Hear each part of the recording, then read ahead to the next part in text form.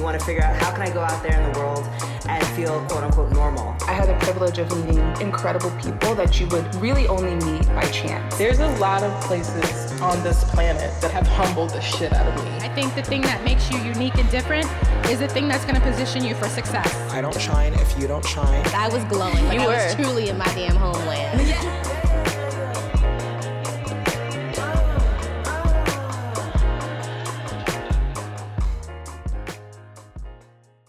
Okay, so we are here with Ekwa Msangi. Okay, that was a good shot for me. Ekwa is the director of Farewell Amore. Super exciting film, right? This is your feature directorial debut, correct? It is, yeah. Nice. All right. You've made several short films, and I actually watched your series, All My Friends Are Married. I did too. Yeah, and I love it because I can relate to that, because majority of my friends are married, actually, and I often feel like the odd person out in the situation. But it was very funny. I was reading that you love to display Black love in your films, and I say Black love in the sense of, because even with this film, with Farewell Amore, the premise of the film is Walter, who's been away from his family for 17 years, his family finally comes to join him in America, right? Right. Which is, I mean, that's a long time, but I think that's a story of a lot of people, a lot of immigrants. Tell me a little bit about showing Black love in this film in particular. Yeah. Well, first of all, thank you for having me. Thank you. It's a pleasure and an honor to be able to talk to you all. And excuse me, I'm a bit congested today, so I sound a little off than I normally do. I grew up, my family's from Tanzania in East Africa. I grew up in Kenya, and I grew up in the 80s and 90s watching a lot of cheap British shows and really cheap American shows. Just, it was a time where there was no programming that had any African people in it, even though I was on the African continent. It's kind of like, I try to explain this to American friends. It's like if you grew up watching, whatever was a staple, like the Brady Bunch or the Cosbys or whatever, but like everyone was Norwegian or something, and like speaking in a Norwegian language. Right. And so your whole reality is seen through the eyes of a completely different culture. And that's the whole gamut of like how people socialize, how they work, how like they interact with each other, how people make friends. And, I knew about proms and I knew about all of these things, but like we didn't have anything that reflected our own lives and our own cultures at all, even though we have such rich stories. And it's not because there's no production in East Africa. There actually has been a very long history of production and Hollywood production. But all the stories that have been made for the longest time there have been stories about white people finding themselves on the backdrop of like the landscape and the animals and like, so like Out of Africa, and like there's literally been like 15 versions of Out of Africa. There was a film that was released on Netflix about 3 months ago, which is the same, idea of like woman is like stressed from her Wall Street job and like goes on safari and then finds some like rugged, attractive white guy that happens to be like one with nature. So there's never like any stories about people with all the Black people on the periphery. Right, exactly. Like, just kind of like, keep it up, master. And so specifically with like love and relationships and even friendships, you know, like there was no visual of like what that looked like, because we also mostly come from families where our parents are not, there's PDA is not a thing in most African communities where like parents show affection openly to each other. So most young people don't grow up with any kind of visual reference of how to have a relationship. And it's not to say that we haven't figured things out. I mean, based on our music and our population, people figured things out. Oh, yeah, for sure. But there's no reference for, like, any kind of softness, any kind of, like, just softness, other than what white people do. Right. And so, I mean, my father was an artist, so he was a little more expressive than most. So he's the kind of person who would talk glowingly about my mom, and I didn't know anybody else who had that experience. So for me, it's always been, I mean, for those reasons, but then also I had a very close relationship with my dad, and he's a person who showed me that it is possible to have like a loving relationship with an African man, you know, and it's not just a male dominant paternalistic, you know, which tends to be the stereotype of especially African males or black men, is like they're just like domineering, and you know, everyone's trying to like save black women and save African women from their, you know, horrible husbands and their horrible this and oppression, and you know, it doesn't quite work that way. I can see a lot of issues with even people that I grew up with, where there was so much effort put into like saving the girl child and blah, blah, blah, the girl child, but not any kind of influence or equal sort of focus put on men in terms of creating allies. Right. And so there's this huge, it's created this huge imbalance where I have you know, a lot of the women I know, cousins, relatives, friends, are like super skilled, you know, and like have the education and have the social skills and can cook for a president or cook for a village and can do this and can do that, and you know, work, you know, in a fancy office or sell fruits in the market, you know, kind of like do the whole gamut. But men aren't equally as trained, and so there's this, I find a lot of resentment amongst like young or even middle-aged people, where there's a lot of men and women who feel like they can't be together. And I find that really, really sad. Yeah. You know, where we are, and, you know, media has a lot to do with that, too. Yeah, it does. As I mentioned, the kinds of films that were available for me growing up, we saw a lot of American stuff, and a lot of American media, you know, as we all know, stuff that's been written by white men for decades and decades. But there's a lot of just like conditioning around just like the story of Rambo, which we watched every knockoff of that for years. It's kind of ridiculous. It's like if super ridiculous. It's like incredibly ridiculous. Some white guy from the middle of nowhere who gets dropped in like some jungle. Yeah. And has the wherewithal. Right. Like, all of a sudden, he knows the terrain. He suddenly can speak the language. He can make love to the women. He can like kill the boar and the like. And that happens a lot, where it's like white men who can just figure things out. And it feels like unless you're a white man, you can't. It's impossible then. You can't have relationships. You can't raise children. You don't know how to do those things. And then what it causes is this idea with a lot of women of color, where like they have to have a white man in order to have a successful life, in order to live comfortably, in order to you know, have a shot at anything. So that's a very long way of saying that I had a very close relationship with my father, and he was a black man that I loved, and just showed like that not all black men were just beating their daughters and marrying them off as like teenage brides or something. That's something that you don't really get to see. And, you know, I'm a female filmmaker, and so there tends to be a lot of expectation that I will write stories just about women, and you know, which is, I love women, and I have a lot of great female characters in all of my films, but I also think it's really important for me to write about black men. I think because I think that the ways in which black men have been portrayed is very, very limiting, and that bothers me.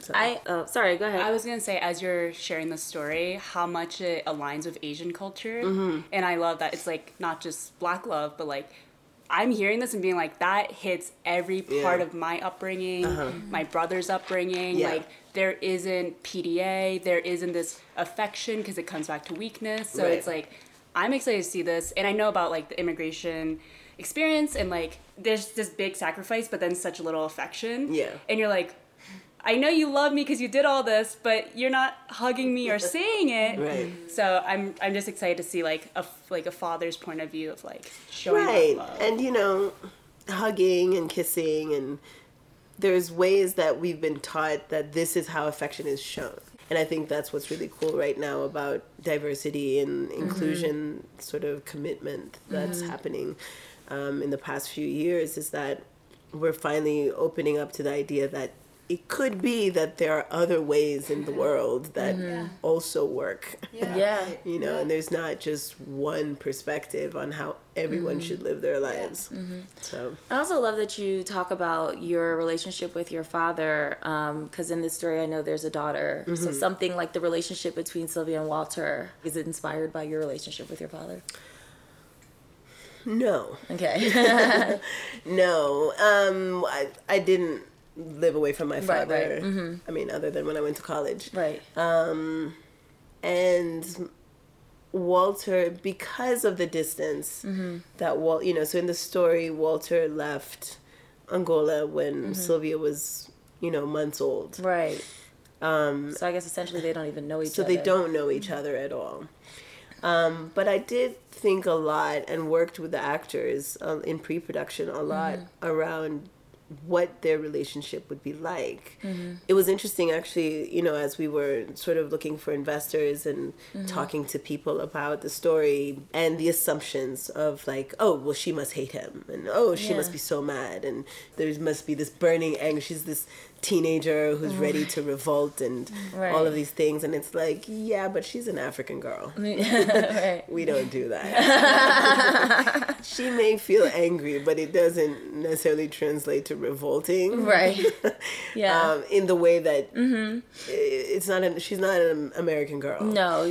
So that's not an option that's available to her, whether you think that's how she should feel about it or not. So that might be the feeling, but she would never express it that way. But she doesn't know him, you know. So on one hand, she's heard about this man for a long time because her mother's been talking about this person, and he's been supporting them financially, and he's called, and he's, you know, so she's familiar with his voice or his letters or whatever it is, but she doesn't know who he is. So on one hand, she reveres him, and he's this like mythical, magical figure that's finally come to life. But on the other hand, she's also like, well, where have you been? And why didn't you just come home? And do you really love us? And I'm not really sure about you. And, you know, so there's very much like straddling those two worlds, which I think are, you know, true for a lot of people. It's just that I guess in different cultures you express that differently.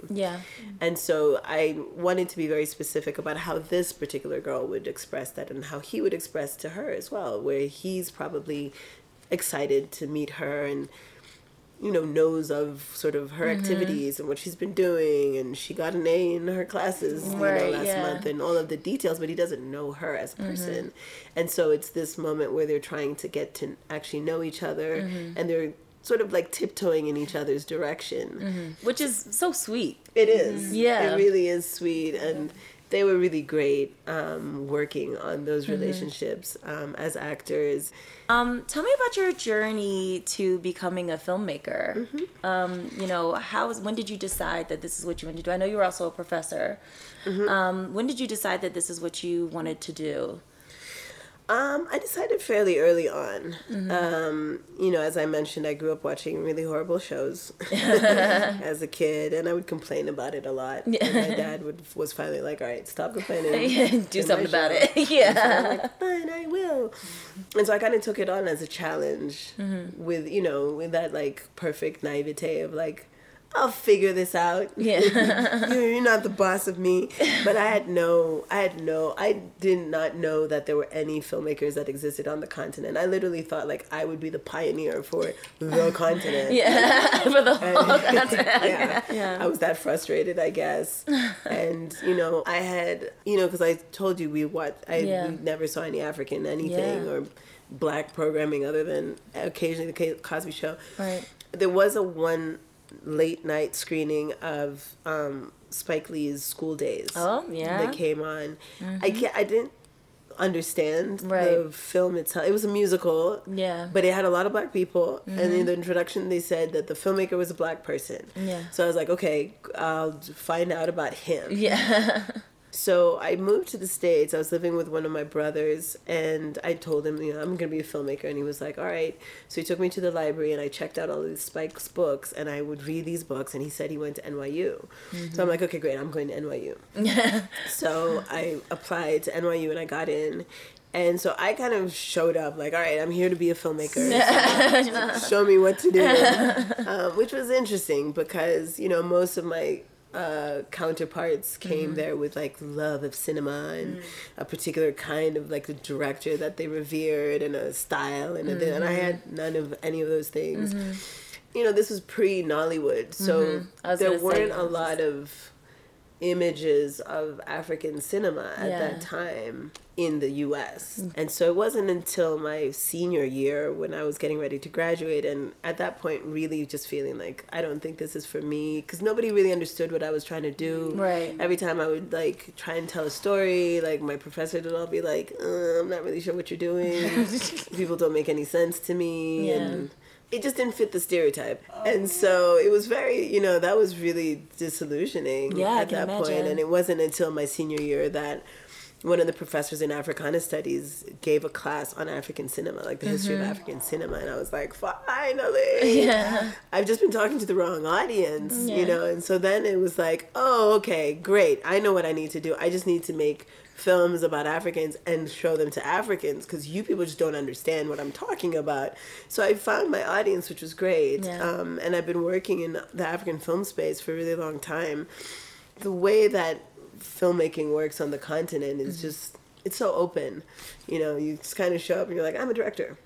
I would like to direct something. And it's like commercials and, it's just like there's no agents and it's not as regimented. But I was able to practice my craft a lot after school in a way that a lot of my counterparts couldn't. There's not very many of us who are still making film, who had the luxury of staying in film, because it's expensive, because it's hard, because all of a sudden you don't have any healthcare any longer, and your parents are like, I'm sorry, where? Because you don't live here.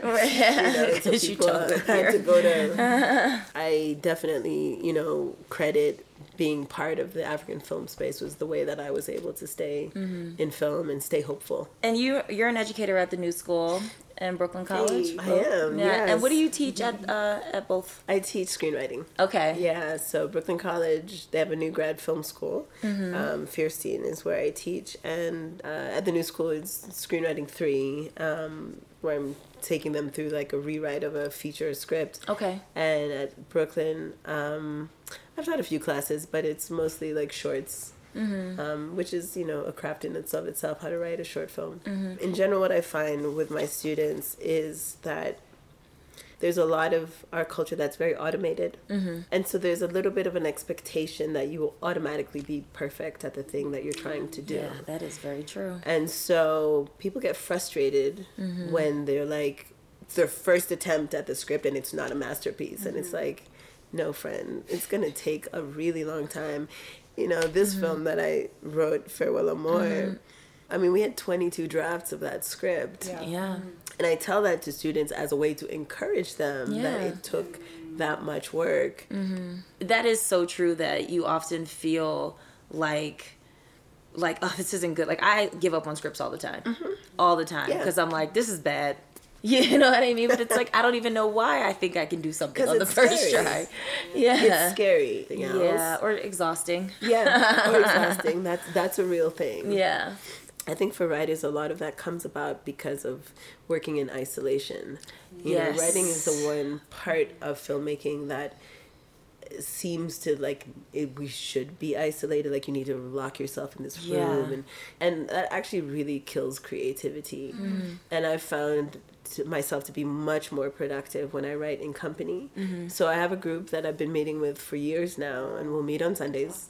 We'll set a timer, 45 minutes, and we'll write for 45 minutes, and then the timer will go off, and it's like, how did it go? It was great. It was really hard. I fell asleep. I was unfaithful. Okay, we'll set it again for another 45 minutes, and we'll kind of take breaks in between. And I've been able to do a lot by writing that way with in the company of other people. Yeah. I promise you, try it and let me know. I will. Rebecca writes too. Yeah. So yeah. Let's sit across from each other and write. Yeah, we should do that more. We don't do that often. We don't. I have a question. I always wonder this because I feel like I've been trying to achieve this. I want to be a TV writer, and I've been trying to achieve this for quite some time now. And I hear from people sometimes, they say, well, I don't ever see you write. I don't ever see you do this thing, kind of, like, are you constantly creating? Or is it like, do you have a period of time, like months, where you're not? I mean, it's not all day, every day. Yeah. I'm not churning out thousands of scripts Yeah. or hundreds of scripts a year. I a lot of times, like, I can't, if I'm not in the proper headspace, I can't come up with anything. Yeah. Sometimes it feels like, oh, maybe I'm in the wrong field then. But No, man. yeah. No. Okay. You're That's a good to human know. being. That's good to know. No, there's plenty of days. I don't think it's humanly possible to be just like popping with ideas all day long. There's times when you're just exhausted. We're not robots. So before we let you go, I just want to know, how's your Sundance experience been? Sundance, it was a little unexpected. We were accepted into the development labs first. And that was just kind of like, really? Yeah. Me? Yeah. I had kind of stopped even applying at some point. Yeah. But, Sundance is amazing. And the kind of support that Sundance can afford to give to artists is like no other that I know of. And when they talk about like diversity and inclusion and like widening the brackets and like bringing more people in and trying to include more stories and points of view, it is like, it's not just like a thing that they say in a brochure. They need new stories, and they are committed to not just being like, I wish there were stories out there. I don't know where I'd ever find them. But like, that's the kind of work that I've seen Sundance actually doing, like really setting us up so that not only just to write our script and to create a budget, but so that on the back end, when we finish the film, that we had people around us who could support us in getting the film to the festival. Because being at the festival is a whole other animal, too. Yeah, can imagine. And I've been to a lot of festivals, but I have not been to a festival like this. Yeah, It's huge, it's fast, it's busy. There's a lot of business, and a lot of business that, my producing partner, Haria, she was awarded the Creative Producing Award this Sunday. Yes. And she's an incredible woman. And we work really well together, but this is new territory for us. And we're just really, really excited to have mentors and people who've been able to like surround us and care about us and our work and protect us and bring us onto the stage in a way that we can thrive. So it's been exhausting. I can only imagine what it would be if we didn't have the kind of support that we have. Right. All of our screenings have been sold out since we got here. Yeah. And I was like, I don't understand that. I was actually talking to one of the Sundance people. I was like, I don't understand that, because I've never had a film where I didn't have to physically like grab people off the streets and bring them into a screening. It's very strange. So in that way, it is a dream. Yeah. And it's really incredible too, given like the history of mine that I just told you, is to be able to present my work to people that I don't know and people that I'm not used to having in my audience, and have them respond to my work in a way that I've never experienced before, and that they get it. Because I did make an effort to not reduce the work to being an explaining of my culture and explaining of my people and things like that, because I don't think that's useful, and it worked. So yay. Yeah, congratulations. It did work. I can't wait to see it. I'm so excited. Thank you so much for being with us. Thank you. And when it comes out in theaters, amen. Everybody got to check it out. All right, thanks so much. Thank you.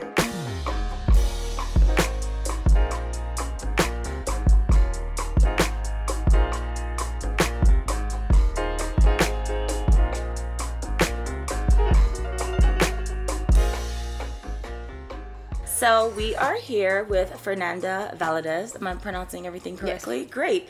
Fernanda is the director and writer of Identifying Features, Sin Señas Particulares. Yeah, you're right. Ooh, look at me.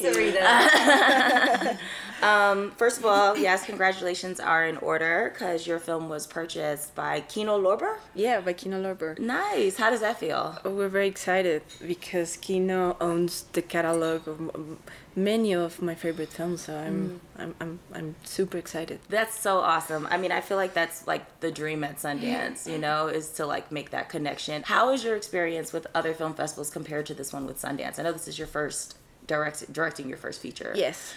I've had some festivals, but none as big as this one.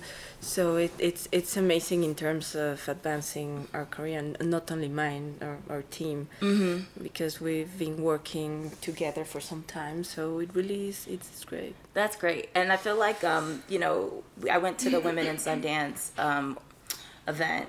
And I mean, there are so many, and it's like, it doesn't seem like every festival you get that level of representation for women. And then there's also a lot of women of color being featured as well. Does that feel good? Like, have you seen that reflected in the way people have been like responding to you and stuff like that? Definitely. I believe the representation, it's over 40% of women, and many of us are women that are not of color, no white, or from other countries with other ethnicities. And it's amazing, even from the programming team, there are many women, and I believe that's key, because you only have white male programming the festival, then of course they will like what they know. Tell us a little bit about your journey to filmmaking. Like, how did you decide that you wanted to do this and that this is something that you could do? It took me quite some time. I come from a small town in Mexico, Guanajuato, and even though I come from the middle class that gives you access to education, I never felt that filmmaking was actually feasible. And then I have a degree in philosophy, and then I went to the National University in Mexico City, and it was until I was in Mexico City that I found there were 2 public schools. And that made it possible for me to go into filmmaking, because really in one of them you don't have to pay anything, you have to apply, and if you're accepted then you made it. And in the other one, the one I was accepted, you pay around $1,000 a year. So wow, that's nice. So that's accessible education. Yeah, that's great. And like, who were you inspired by? Like, did you have any filmmakers, Mexican filmmakers particularly, that you looked up to when you were growing up? Yeah, I did, and I didn't know at the time that some of the movies of the classic Mexican classical cinema were made by a woman, and that was rare. Matilde Landeta, and there's a grant under her name. I don't know, it's kind of a commonplace, but Jane Campion, the piano was blown away when I saw the piano as a young woman, and I mean. Yeah, there are many films that I love. Okay. And let's talk about Identifying Features. The topic of the film is, I mean, very relevant to what's going on. I did read that you happened to read an article and about, you know, migrants and like the violence and everything else. Can you tell us just a little bit about that? Like, can you speak to that experience of like taking action on making this film? I felt around 2011, 2012 that suddenly it was like waking up from a dream into reality, that we were living in a different country. There were very specific events. There was one mass killing in Tamaulipas where over 60 migrants were found dead, and they weren't killed by bullets. They were killed by sticks and machetes and stuff. So they weren't even spared the bullet. And that really changed the way I felt about Mexico. And since then, I felt I had to tell a story that tried to reflect what I was feeling. But also in a way where I tried to understand the cycles of violence, because I don't think we suddenly became a country of mass murderers. I tried to understand the causes and what was beyond it. I mean, of course, social injustice and inequality, So that's what this film is about. Mm-hmm. Did you feel, I mean, I know that it's a fictional film, but it's like, I guess like the story, it can be like documentarian in a way. Did you feel like any kind of sense of, or like nervousness about shedding light on this issue, or, you know, any apprehension at all, worry? Because it was fiction, I didn't. What I was worried about is not to do it justice. I made a short film as my graduation film, almost with the same story. It was like a first exploration of this. And I felt it was underserving of the reality it was trying to express. So I was really determined to make try to make a better job with the feature. What are you hoping the reception will be in the U.S.? I know that there's like you talked a little bit about building some sort of like empathy for migrants in the U.S. because obviously, you know, the U.S. has an issue, you know, with empathy. I've been surprised during the screenings we've had at Sundance that there are so many people related to migrants. And I wasn't aware that even in Utah, because I didn't think Utah would have so many migrants or descendants of migrants, Latino particularly. And I have been surprised by the presence of the Latino people. And so what I expect, as you said, is to awaken a little bit of empathy and perhaps a conversation where we can, you know, discuss issues that are relevant for you and for us as Mexicans also. I hope so. You've made several shorts and now you've produced and directed features. Can you tell us a little bit about your process? And like, is there a huge difference between the process of shorts versus feature length?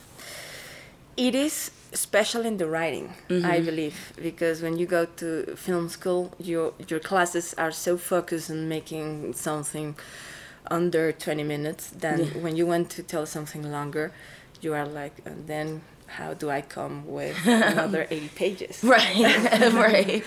Yeah. But then I have Astrid Rondero, who is also the producer, as a co-writer. She has more experience writing, and it was amazing. I had the main idea, and then she pushed the story further, and that was great. And in terms of financing, I believe it depends on where you live. In the United States, you depend mainly on private investors. That's a two, how do you say, when a sword has... double-edged sword? Double-edged sword? Yeah, double-edged sword. In Mexico, we have mostly public funding, which is also a double-edged sword. Yeah. The good thing about having public funding is that you don't need an established producer because you have your script and then you have someone with you that produces, but like Astrid is also a director. So we're more a creative team than a production company. So we applied to funds directly, and that's what made it possible for us to make features. Nice. Can you talk a little bit about, I don't want to pronounce it wrong, Enagua Cine? Enagua Cine. We have two companies, Enagua Cine and Corpulenta. And, well, the names both refer to being female. Enagua Cine is my company, and Corpulenta is Astrid's. Okay. And so we play with them. We apply to funds. The main company in this case is Corpulenta, because Astrid's the producer. And what we have done is realize that we can apply to funding ourselves. I believe at some point when we're still students, because we knew each other from 2009, 2008, we were working back then, that no one was going to call us to be directors. We had to do that ourselves. And even though we had kind of successful short films, both of us, we weren't being called for commercials or TV episodes, even though some of our male counterparts did. So we said, okay, let's do this by ourselves. And we founded first Enagua Cine, because we made first Astrid's film in 2017, and then Corpulenta which is her company. So it's been amazing because now we are getting to develop and produce some other people's projects. That's really great. So do you guys take submissions and things like that? Like, can people, I saw on the website it says don't be shy, contact us. You guys take submissions from people. Yeah. That's really, really nice. That's awesome. Off the heels of that, what advice would you give then to the next generation of Mexican filmmakers? To not be shy, just to try to do it themselves. As long as we have public funding, I mean, it's our taxes, so you might as well just ask for that funds. Yeah. And what types of stories do you think the next generation should tell that haven't been told yet? I believe whatever it's in your heart. I truly believe that making a film takes so long that the only way you can get through that is that if you really feel passionate about the story. And I believe if women like us tell stories, and then those stories will be different because we're different from what's expected. So what do you think is next for you? I mean, of course, this film is about to take off and skyrocket. So what's next for you? Do you have another story, another film lined up, or are we going to see you at Sundance again next year? I don't know next year, but hopefully 2022. Yeah, okay. I always co-write with Astrid or collaborate in many ways. And now her second feature is written. We want to go into principal photography by January 2021. Well, that's all I have. Thank you so much, Fernando. We're really excited to see the film. We can't wait. We're sticking around. We haven't had a chance to see anything yet because we've been so busy. So we're gonna see everything. Oh, now, that's starting amazing. today. Yeah. Thank you so much. Thank you.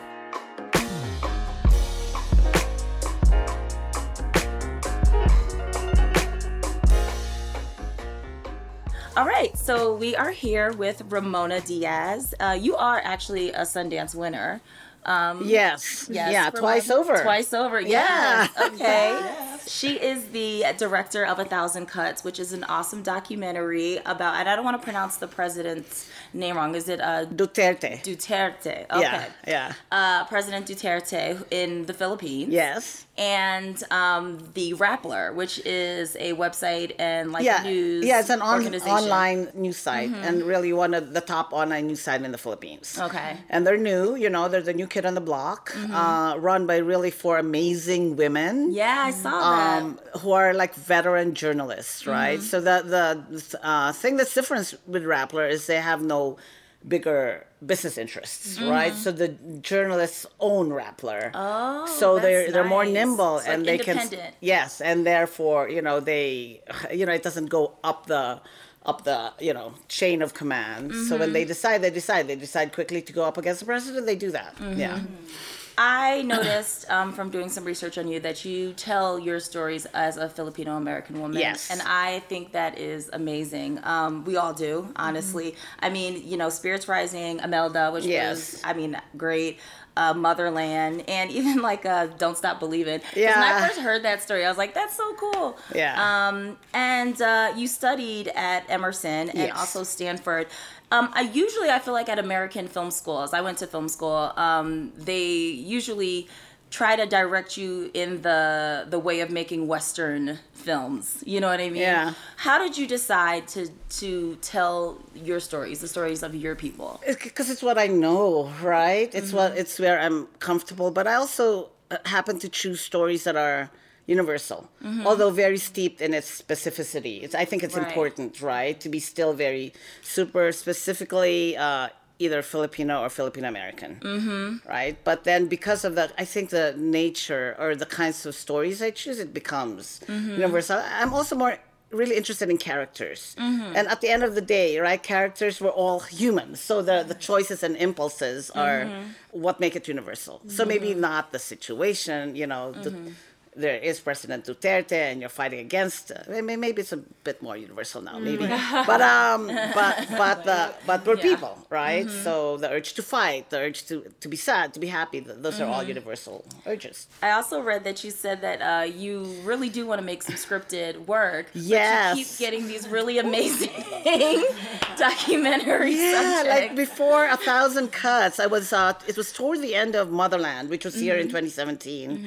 And, when you're in the middle of a documentary, you're like, oh my God, I'm never going to make another documentary. Because really what you do is, and this is not mine. One of my DPs, the way he described it was what we do in documentaries, the kinds of documentaries I do, which is like emerging, like unfolding stories in front of the camera. It's like we go on safari, right? And then we watch as, the people interact in their natural habitat. That's what we do. And sometimes in safaris, nothing happens. So nothing may happen for like 10 hours, but 1 30-minute period, you get everything. Right. And it's worth it. But the waiting sometimes so you're like, I'm never going to do it again. I'm never going to do it again. I'm just going to write a script, get actors, get them there at a certain time, we'll do it. Right. But so at the end of Motherland, I was thinking, I was already ready. Okay, my next is scripted. And then Duterte became president, and then the drug war happened, and then I kept seeing all these photographs on my Facebook page, on my Facebook feed, that I couldn't turn away from. And so you do it because you can't turn away from it, right? And because I've built a career telling these stories.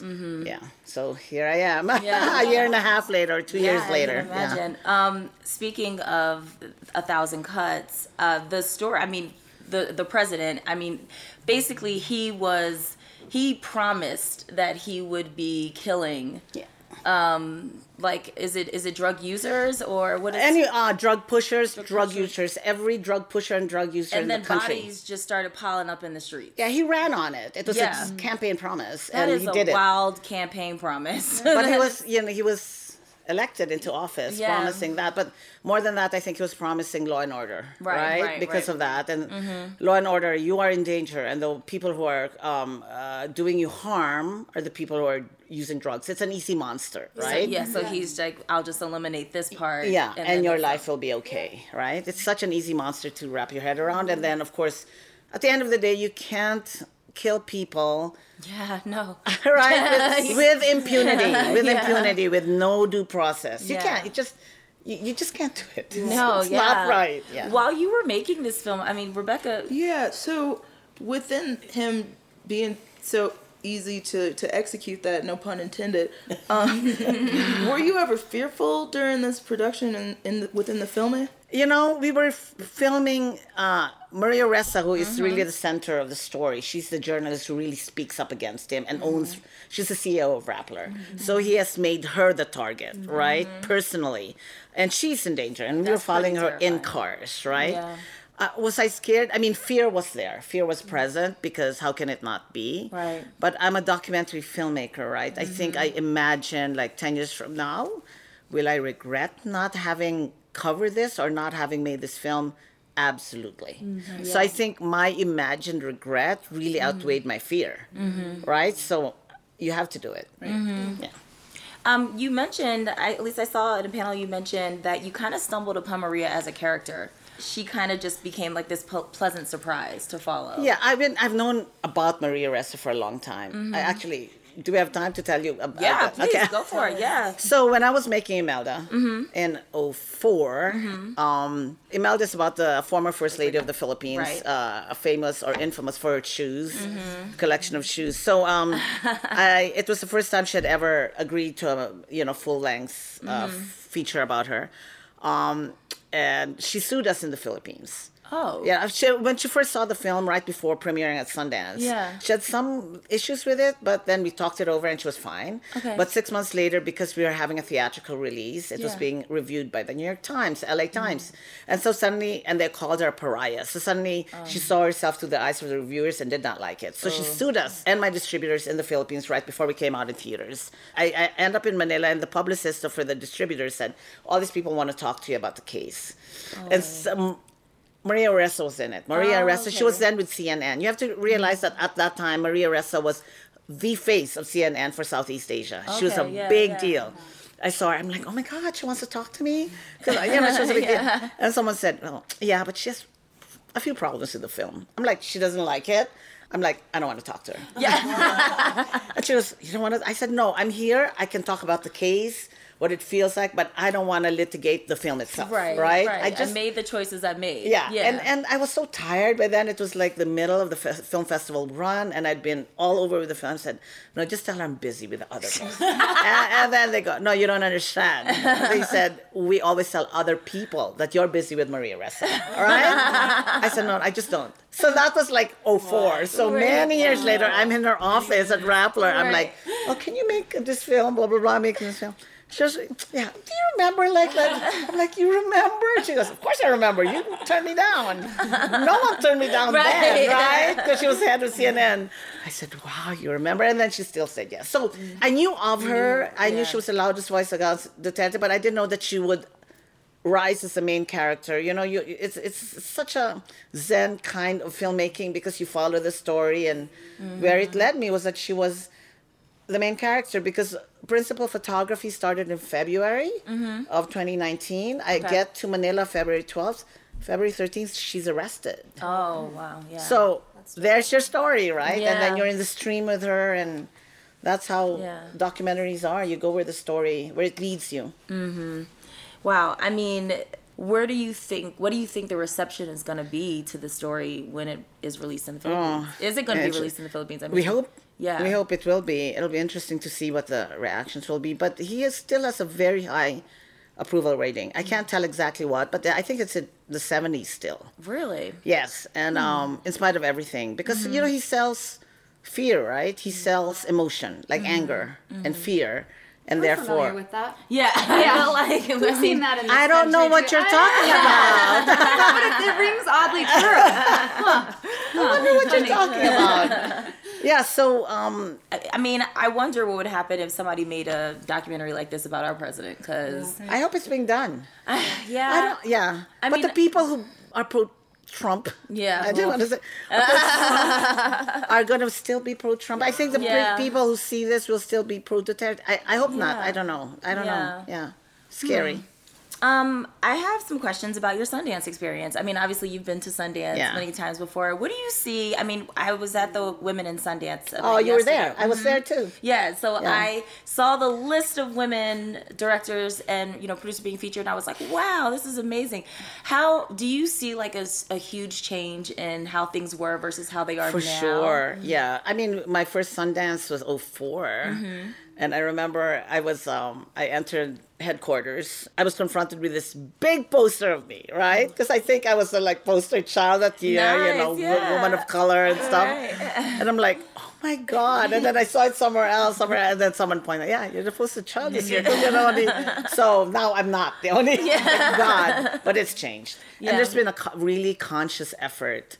I think it's also what's changed here is not only, there's the Women in Sundance, which is really one conversation, but there's the Latinx house and the Black house and the Asian American contingent, so all those things are happening all at the same time, right? And I think that should also not be in silos. I think we should all get together, but those are all happening. Yeah.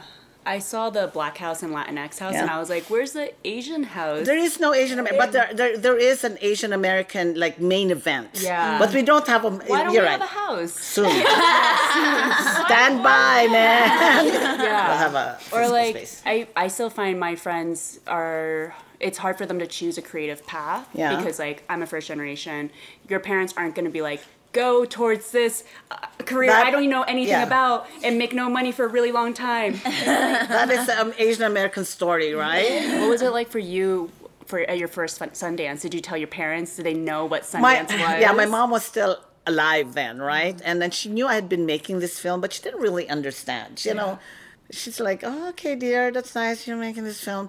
And then she saw it, right? And after that, she came up to me. I remember walking out. She goes, you made that? I'm like, Mom, She was like, oh, that's really nice. They clapped for you. I'm like, yeah, Mom, they clapped for me. That's what I do. Yeah, I know, right? Did you see the giant poster? And banners. Did you see? So that was really sweet. She didn't really, because, it's not part of their experience. It's not part of their hopes and dreams for you because it's such a difficult life. We were actually talking about yesterday about speaking up, and like, at least in my circles of my Asian friends, there's this fear of speaking up, but that's all we have. Yeah. And even as I was like thinking, like, how do you teach someone to speak up? Do you have any advice for people who might be more shy and more reserved, like how to get there? Just take a breath, I mean, because your voice matters, right? Because I think the reason you don't speak up is because it's mind games. You're not. It doesn't matter. What am I saying? Is it true? Is it not true? Is it the right thing to say? Is it the right? If you do that down that road, you'll go crazy. So there's no wrong answer, right? There's no wrong thing to say. I don't think there is in any, right? So you just. I used to be invited in the beginning, in the early part of my career, invited to juries and panels where. I have to speak up and tell them what I thought about someone else's work, right? Which is tough. Yeah. I used to really prepare. Like the good Asian American kid, I was prepared to do, and then I saw everyone just winging it. And I'm like, I'm going to try to wing it too. But in the early years, I felt like I needed to say the right things. Right. Right? Along the lines what Vivian was just saying about advice, what advice would you give to other women of color who are interested in pursuing being a documentary filmmaker? Just, there's no one knows anything. Right? They always tell you, subtitled films, this voice won't sell. No one knows. Yeah. No one, just make your film. Right. I know it sounds naive and you need resources. You need resources, right? Right. It's key. I think, I think it's wrong to expect anyone to work for free. That's why I like paying people. I think it's just the right thing. People have to make a living. So when I say make your film, sounds glib and, whatever. But I think mentorship is important and it seldom happens anymore. Yeah. But there are now, again, mentorship programs. I think mentorship is really key to get you to those spaces that have the resources. But at the end of the day, it's your voice, right? Listen to your voice. What do you want to make? Stick to that. Because, story, I think form will always follow the story. Right. And when you're there, just raise someone else up. Like Effie Brown always says, Effie right? Brown. Effie Brown should lift someone else up, right? That's why I'm very much into mentoring. Okay. Yeah, it's key. It's important because I think the mentality of scarcity is so prevalent that we have to fight, right? Because scaling up is much more powerful, right? If you scale everyone up and there are more of you in the room, that's more powerful than thinking, there are not enough resources. I should just not share it. Then fewer of you are in the room, right? Yeah. I heard someone say recently, if all of you are at the table, then you don't need to get a seat at the table because you're all at the table. It's your table. It's your table. Yeah. So it's not a seat at somebody else's table. Yeah. So unless you guys have any more questions, I have one final question. Yeah. Are we gonna get a scripted movie from you? Yes. Okay. Yes, absolutely. Okay. I want to. Yes, the right, next great. one, right? Okay. I really told myself. And it is imposter syndrome again because at the end of every film, I get nervous. I'm like, oh my God, I can't do this again, right? Yeah. This is a fluke, right? Every time. Every time, and I'm like, oh my God, I can't. Maybe this is an accident. So I always feel like I need something else in my brain. So this is the first time I have nothing but my fiction, right? Yeah. That's what I'm gonna do. Well, we can't wait to see. Thanks, guys. This was fun. Thank you. And thank you so much, Ramona, for being with us. You're awesome. Thank you. And this is great. I mean, even as someone that says that they are a mentor out there, I think that's so powerful and so needed. So we thank you for that. Yeah, it's needed. Yeah. Thank you. Thanks.